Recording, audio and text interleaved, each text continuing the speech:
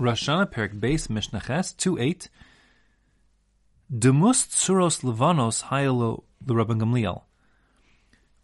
Rabban Gamliel had demus means images, tsuros are shapes, levanos of the moon. He had certain pictures of the moon in various stages. Betavla uva kosel beliaso, that were on a tablet, some sort of board, and on his wall in his attic.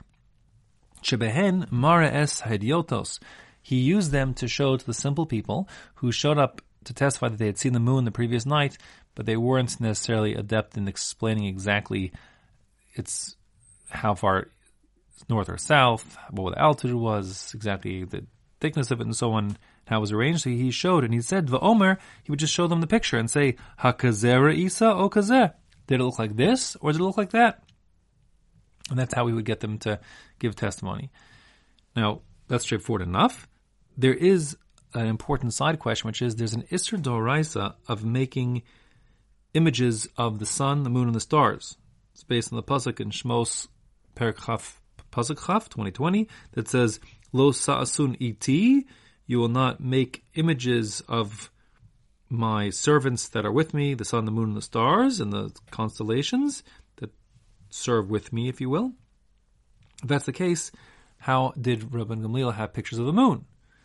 So there are a few different approaches to this. One approach is that the pictures were not made by him. They were made by Gentiles, and therefore there was no Isser of making such illustrations. Under normal circumstances, by that approach, it would still be Asr Mid'Rabbanan to own such pictures, lest people come to think you're using them for Avodah Zarah.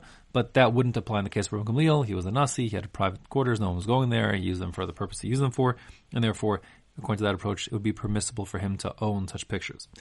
The second approach is that he had it sort of like a jigsaw puzzle, that he would put together the pieces to construct a picture of the moon when he needed it, and then he would take the puzzle apart to sort of deconstruct the picture. So it wasn't actually a functioning image of the moon, it was like pieces that linked together. The word is chulios in the Gemara, segments that connected. So I'm using the word jigsaw puzzle, something like that. That's another approach. A third approach is that the prohibition of making such images, while certainly a din, would not be applicable if you're using images for, teaching halacha or passing a din like this. It just simply wouldn't apply. Okay. At all events, the Mishnah continues almost like a new paragraph here. We have a story. Maisa, it once happened. Shabo Shnaim, two witnesses came. Va'amru, they said, Re'inuhu shachris b'mizrach, va'arvis b'marav. We saw the old moon in the morning, meaning at the time that the sun was rising in the eastern sky, right before sunrise, we saw the last sliver of the old moon. And in the evening, when the sun was setting, we saw, right after the sun set, the first sliver of the new moon. Now, that is impossible from a scientific perspective, like a geometric perspective. Chazal have a tradition that there's no way, there's going to be at least a 24-hour period where the moon can't be seen. At least one day every month where there's no moon to be seen. As the moon is very close, angularly close to the sun. That being the case, it's impossible to see on the same day in the morning and in the evening, the old moon and the new moon. And therefore, Amar Rabbi Yochanan ben Nuri, Eidei Shekerhem. They're obviously lying. These are false witnesses. Now, since the next words of the Mishnah are Kishabo liyavne, when they arrived at Yavne, which is where the Sanhedrin was, it seems that Rabbi Yochanan ben Nuri must have encountered them beforehand, heard what they were claiming to be what they had seen, and saying they're obviously not telling the truth. If that's the case, so how did that work out? So one shot is that he was the head of the local bezdin in the town they lived in, and they were looking to get him to send some, witnesses to test that they are kosher witnesses, as we learned previously, that if the bezdin didn't recognize you and know who you were, you had to have someone to confirm that you were a legitimate witness. Whatever the case is, Rabbi Yochanan ben Nuri didn't want to accept this testimony. Kishubo liyavne, but when they did arrive in Yavne, Kiblan Rabban Gamliel. Rabban Gamliel did accept their testimony, and based on their testimony that they had seen the new moon the previous night, he was Makadosh that day as Rosh Chodesh. Now, the way the Bartanura understands this is that Rabban Gamliel did the math. He ran the numbers. He had, based on Sota Ibor, the secret of how to calculate the cycles of the moon, which is a tradition that goes all the way back. He knew that it was possible to see the moon the previous night. That was not a problem. And that being the case, he was comfortable saying they must have seen it because it was visible. As for the previous morning before that they claimed they saw it, okay, they're making a mistake. They must have seen a cloud or something and thought it was the moon. But he was comfortable in accepting the testimony because he knew that it was absolutely possible, based on his calculations, to see the moon on the night when they said they saw it. As for Rabbi Yochanan ben Nuri, so he also had the ability to make the calculations, but he calculated that it wasn't yet possible to see the moon. The reason why is because they seem to have had two different traditions, and Rabban Gamliel's tradition was that the amount of time it takes from one new moon to the next new moon, one lunation, is actually variable from month to month, whereas that wasn't the tradition of Rabbi Yochanan ben Nuri.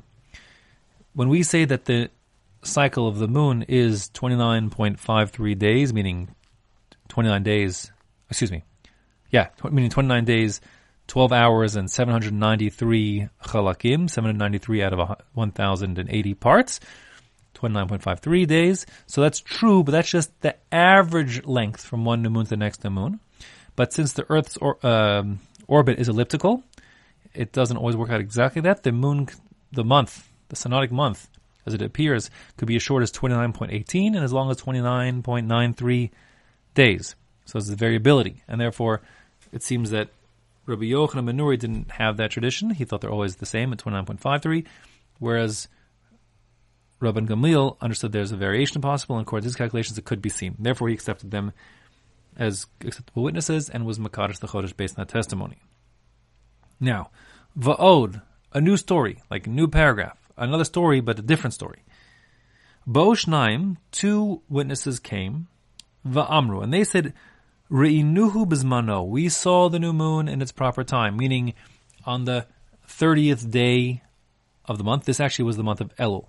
So it was on the 30th day of the month of Elul, we saw, what would have been the 30th day of the month, we saw the new moon, and therefore this morning can be declared the first day of Rosh Hashanah. Uvaleil iburo lo nira. However, that night, the night after the first day of Rosh Hashanah, that was decreed as Rosh Hashanah, lo nira, it couldn't be seen. There was no moon to be seen. Now, the moon never moves in retrograde motion. If it's true that there's 1 or 2 nights, I should say, every month where you cannot see a moon. But if you could see the moon yesterday, so then for sure you should be able to see it today. The moon moves across the sky further and further from the sun at a rate of about 13 degrees a night. You can get the number pretty easily yourself, because if you figure that the average month is 30 days, to use a round number, and there's 360 degrees in the full circle of the sky. So that means 30 goes into 360 12 times. So that means you'd have 12 degrees times 30 days, give you 360 degrees for a full circle. So about 12 degrees. The truth is it's actually 13 degrees because 29 and a half, etc. But the point is, every day it moves a little further up, meaning, just to speak that out, the time that you see the new moon, the first time it'll be the sun setting in the western sky, and then, 12 degrees above that, if you will, there, plus minus, depends, of course, from month to month, but you'll be able to see the new moon, okay? The next day when you come, it should be 24 degrees above the horizon at sunset. So it gets higher up and more prominent, and actually also bigger as the days go on. So it doesn't make sense that you could see the moon yesterday if you can't see it today. And that being the case, it's a little fishy. Nevertheless, the Kiblan Rabban Gamliel. Rabban Gamliel accept their testimony. He made that morning Rosh Hashanah, the first day of Tishrei, even though that night, what was I'll call it the night of the second day of Tishrei, there was no moon to be seen. Amar Rebbe Dosa ben Hyrcanus. Rebbe Dosa ben Hyrcanus objected. He said something has obviously gone wrong here. Eidei Shekerhen. They must not be telling the truth. They couldn't have seen the moon yesterday if we can't see it today. Heich me'idin al ha'isha sheyalada ulamachar kreisa bein shinea. That's impossible. I'll translate it idiomatically. It's impossible that we could see the moon yesterday, but you can't see it today. There's no such thing. The literal translation, what he says is, how could they testify that a woman gave birth? Remember the word like molad, it's like a new rebirth of the moon each cycle. That's the metaphor here. So how could he say that a woman gave birth today, ulamachar, but then tomorrow we see her and her kreisa ben shinea, her like belly is still between her teeth, meaning she's like, bursting as an obviously overly pregnant woman. That's obviously impossible. She couldn't give birth yesterday and be pregnant today. Amar lo Rabbi Yoshua, Rova ani estevarecha. Rabbi Yeshua said, I am with you, Rabbi Dosa ben Hyrcanus. This simply doesn't make sense, and therefore we should not accept their testimony. We should overturn their testimony, as most Rishonim learn, and not have this morning, in other words, have been the first of Tishrei. Now, the next mission will continue on exactly where this left off, so I'll pick up over there, but just understand that the Rabbi Yeshua is a very important person. Rabbi Yeshua is the Av Bezin. He's the head of Sanhedrin. He's the Gadol Hador.